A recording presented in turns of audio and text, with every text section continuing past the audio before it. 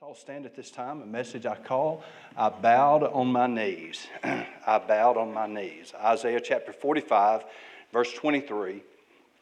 I have sworn by myself, the word is gone out of my mouth in righteousness and shall not return, that unto me every knee shall bow, every tongue shall swear. May God bless the reading of His word today is my prayer. You may be seated. This passage, of course, is referred to in the New Testament as well, Romans chapter 14 and verse 11. For it is written, as I live, saith the Lord, every knee shall bow to me, and every tongue shall confess to God. And this morning we're going to be looking at several passages in the Scripture that speak about the significance of bowing the knee, what it means to bow the knee. And of course, I had to think about that old Southern gospel song, I bowed on my knees and cried holy. And that's exactly, of course, where the title for our message came from. But in our culture, we see a lot of things associated with bowing the knee. Maybe not a lot of things, but some things.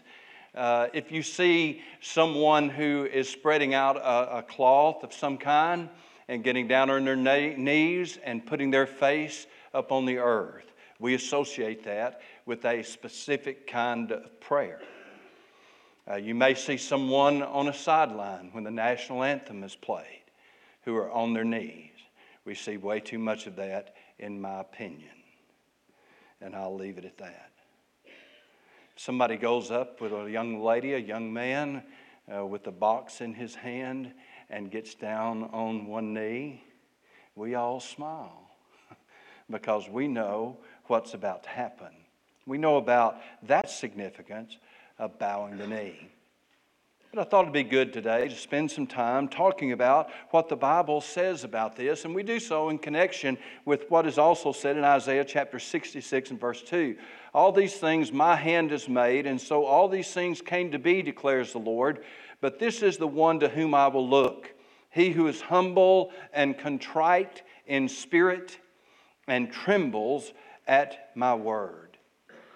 These are the ones, God says, that I look upon. And the implication then to look with acceptance, to look upon with favor. The one who humbles himself. The Bible says it over and over again. Humble yourself under the mighty hand of God. He shall exalt you in due time. God resists the proud, but He gives grace to the humble. Many times the Bible extols the virtue of humility. We know about that. Contrite, contrition, refers to a deep sense of sorrow and repentance at something that is done wrong. Trembling at His word. God said, this is what I look to. Someone with a humble spirit. Someone who is contrite. Someone who has trembled at my word.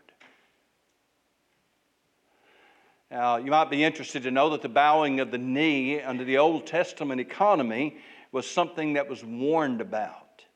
In Leviticus chapter 26 and verse 1, you shall make you no idols nor graven image, neither near you up a standing image, neither shall you set up any image of stone in your land to bow down under it, for I am the Lord your God. And the rabbis took that so seriously that they actually grew to prohibit the Jews from ever bowing down except in the temple, and then only on their high and holy days, specifically on Yom Kippur.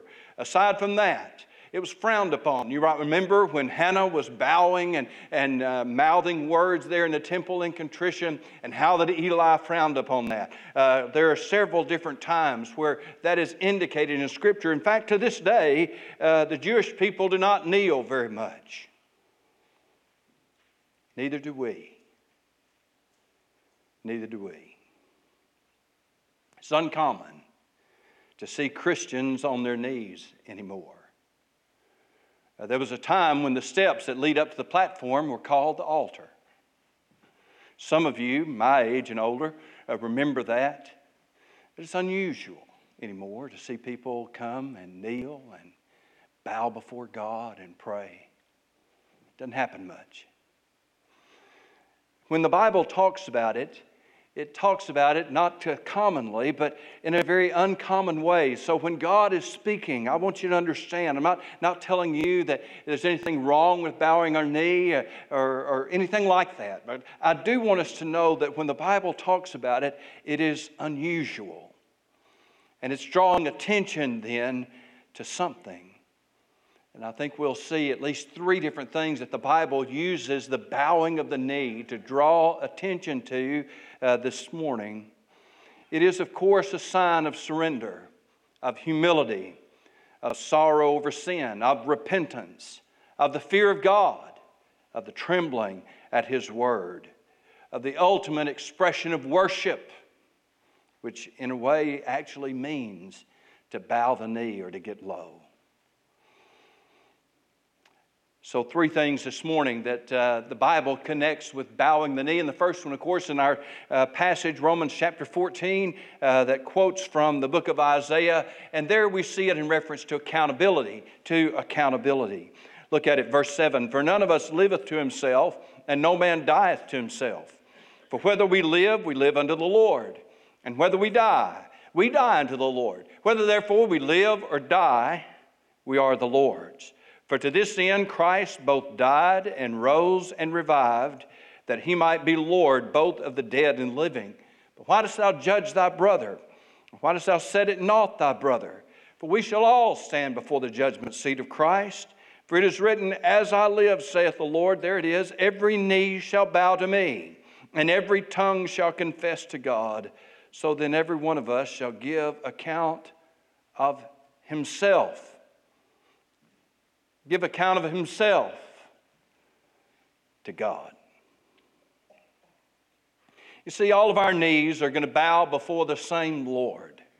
And Paul uses that in this passage to describe and to remind us of the fact that we are all, therefore, accountable to the same God. I bow before God, you bow before God. All of us will have that time when we bow before the Lord Jesus Christ and confess that Jesus Christ is Lord.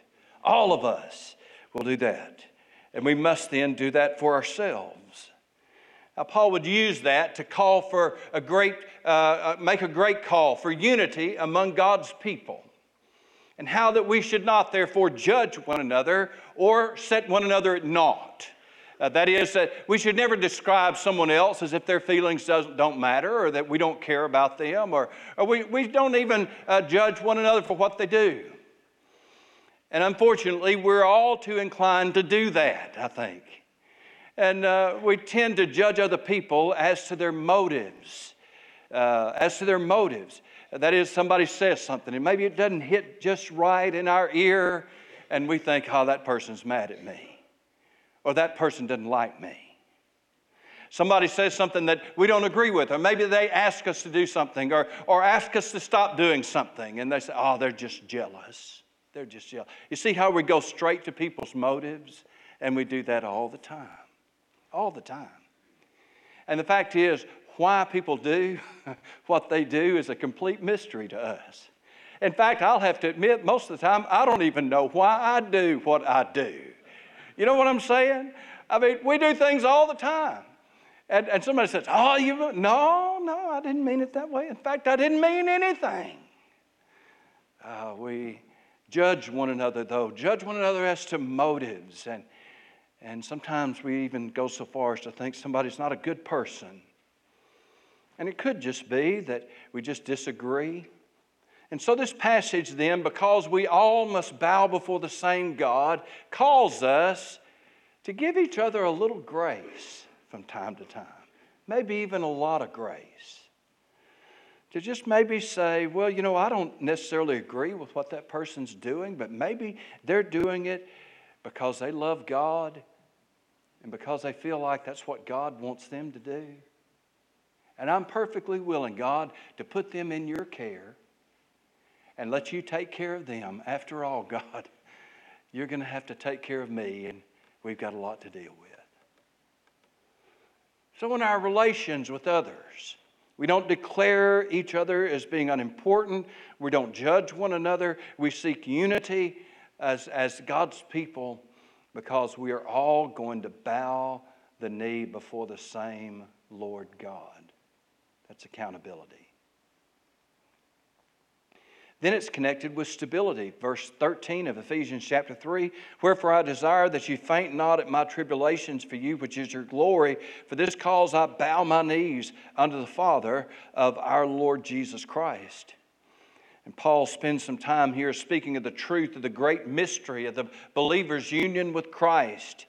And as he thinks of this and how the Jews and the Gentile are one in Christ Jesus, he then prays in verse 16 that he would grant you according to the riches of his glory to be strengthened with might by his Spirit in the inner man, that Christ may dwell in your hearts by faith, that ye being rooted and grounded in love may be able to comprehend with all saints what is the breadth and length and depth and height, and to know the love of Christ, which passeth knowledge, that you might be filled with all the fullness of God. And so this is the kind of riches that God is really interested in having. And as Paul looked at the incredible price that was paid for our redemption, every person that's been saved is a blood-bought child of Almighty God. We've been bought at a great price. And therefore, He wants us to have all the blessings and the benefits that Jesus Christ died to give us. That He is on His knees, because it is something worth praying earnestly about. God, help us to be what You died for us to be.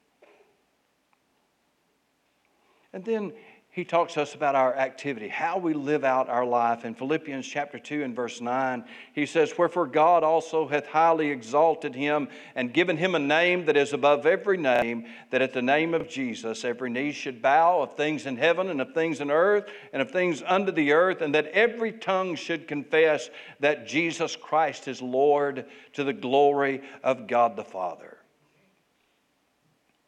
Every knee should bow. And once again, that context is connected to the acknowledging of the lordship of Jesus Christ.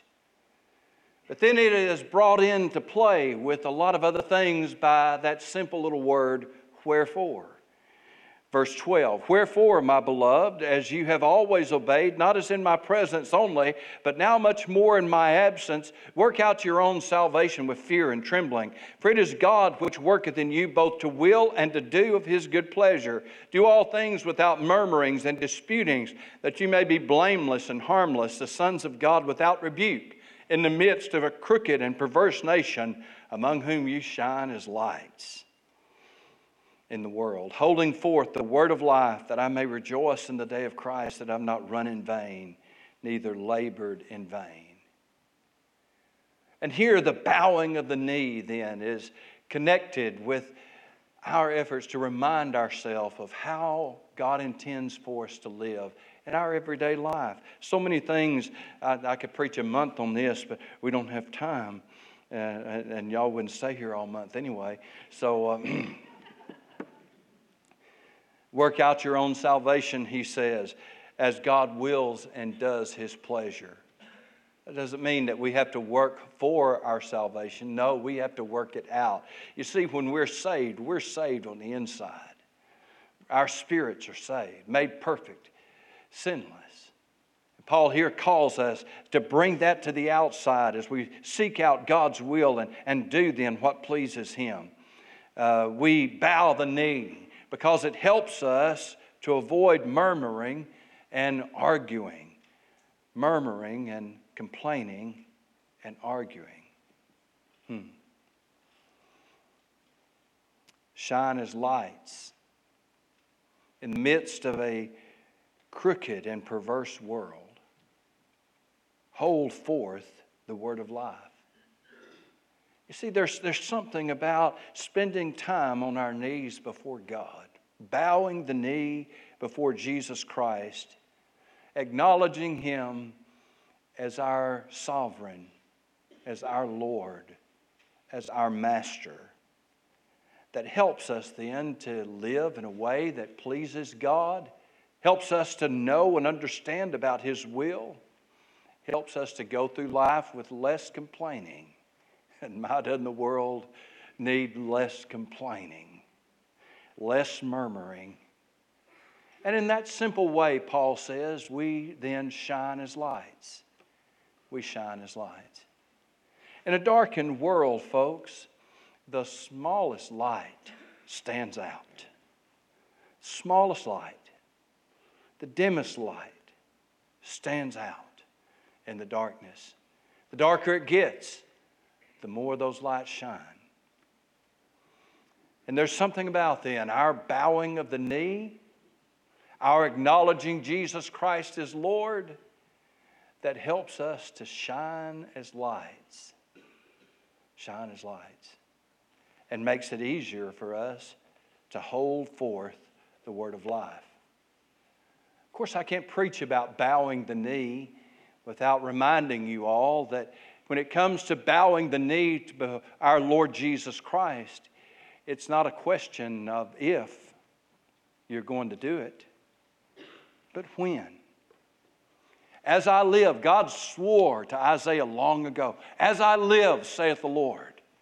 The writer of the book of Hebrews would say, since God could swear by none greater, He swore by Himself, as I live, saith the Lord.